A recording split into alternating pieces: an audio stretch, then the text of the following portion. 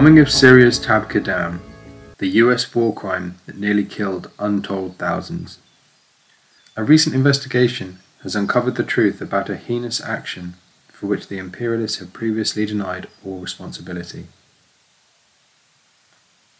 In an article that appeared recently in the New York Times under the headline, "A dam in Syria was on a no-strike list, the US bombed it anyway," it is revealed that, on the 26th of March 2017, US forces killed Syrian civilians and risked the lives of many thousands more by bombing a vital dam over a heavily populated valley, even though the dam was on its no-strike list. The Tabqa Dam, the largest in Syria, is a massive Soviet-constructed 18-story structure on the Euphrates River. It holds back a 25-mile-long reservoir, Lake Assad, which in turn is perched above a valley where hundreds of thousands of people live. At the time of the bombing, the dam was controlled by an ISIS detachment, but an agreement between the Syrian army and ISIS meant that engineering workers from both sides of the river could carry on working, often with guns trained on them, to keep the dam functioning and the civilians in the towns, cities and farms of the valley below safe. The USA, which had invited itself into Syria to relieve the Syrian people of their oil, or as the Americans described it, to fight ISIS, had already stated that the dam would not be a target because of the potentially cataclysmic consequences of failure and flood for the civilian population. Aiming for maximum civilian deaths. When approached by the New York Times for its investigation, US Central Command spokesman Captain Bill Urban declared that limited strikes on the towers had been pre-approved by the command in 2017, although the Pentagon categorically denied any involvement after the bombing took place. Analysis had confirmed that strikes on the towers attached to the dam were not considered likely to cause structural damage to the Tabqa Dam itself, Urban blustered. But two former officials who were directly involved in the air war have revealed that after an assault of air blast bombing, both the dam and the two towers were hit by massive 2,000-pound bunker buster bombs. Bunker busters are specifically designed to destroy large concrete structures. They are not the weapon of choice for someone trying to avoid destroying the dam. Satellite imagery from after the attack shows gaping holes in the roof of both towers, a crater in the concrete of the dam next to the headgates, and a fire in one of the power station buildings.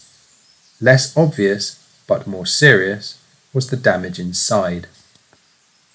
One tower was penetrated to a depth of 5 floors, while another bomb reached 3 floors down. The third BLU-109 bomb was found undetonated at the 5th floor level. Had that exploded as well, it would very likely have been an unmitigated disaster for Syria and her long-suffering people. As it was, one engineer who witnessed the whole thing from inside rushed out to get help, having seen that critical equipment lay in ruins and the dam stopped functioning entirely. The reservoir quickly rose 50 feet and nearly spilled over the dam, which engineers said would have been catastrophic. So the situation grew so desperate that authorities at dams upstream in Turkey cut water flow into Syria to buy time. A rare emergency ceasefire was agreed by all parties, even by the US, which was barefacedly denying its involvement in the atrocity, so that civilian engineers could be rushed in to try to avert disaster. When that disaster had been averted by the engineers and the water was once again flowing properly, 2 engineers and a Red Crescent worker climbed into a truck to make their way home. Within a mile of the scene where they had been sweating to save thousands of lives, they were killed by a US drone strike to their truck.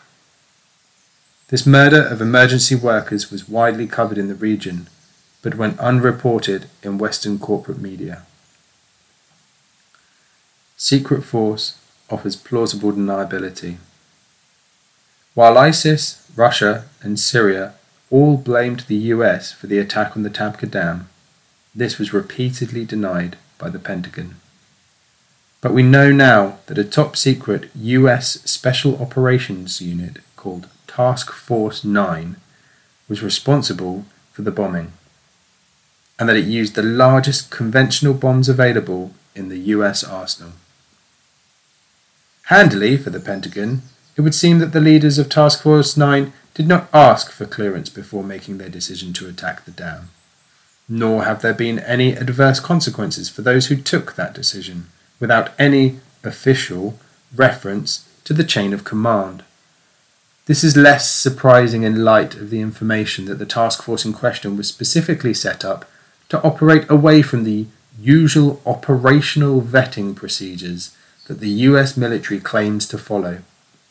In theory, this exemption allows the unit to respond rapidly in emergency situations where soldiers' lives might be at risk. In practice, it allows for war crimes to be perpetrated with plausible deniability. To recap, the USA had a civilian no-strike list.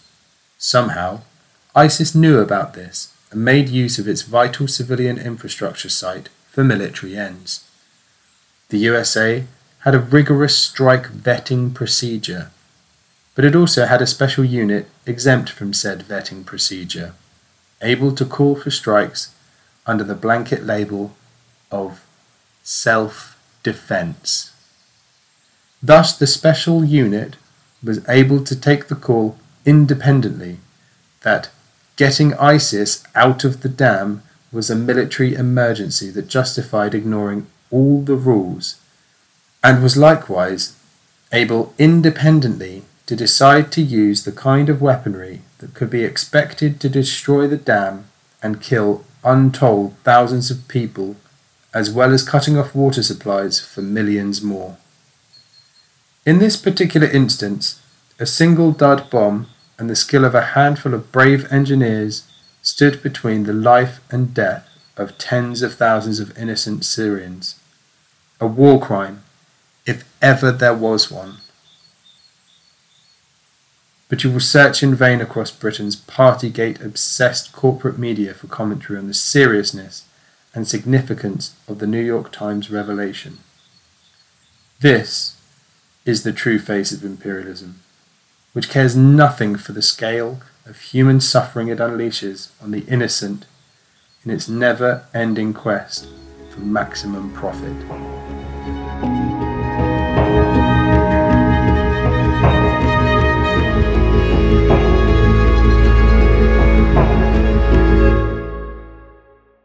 Thanks for listening to Proletarian Radio. We aim to bring you the best Marxist analysis on current affairs, revolutionary history, and theory. Do like, comment, subscribe, and share our content to help us reach the widest possible audience. We are a small organization with limited resources, and we need workers' support if we are to grow and fulfill our mission. If you are able to make a one-off or regular donation, no matter how small, please visit our website at thecommunists.org and register as a supporter.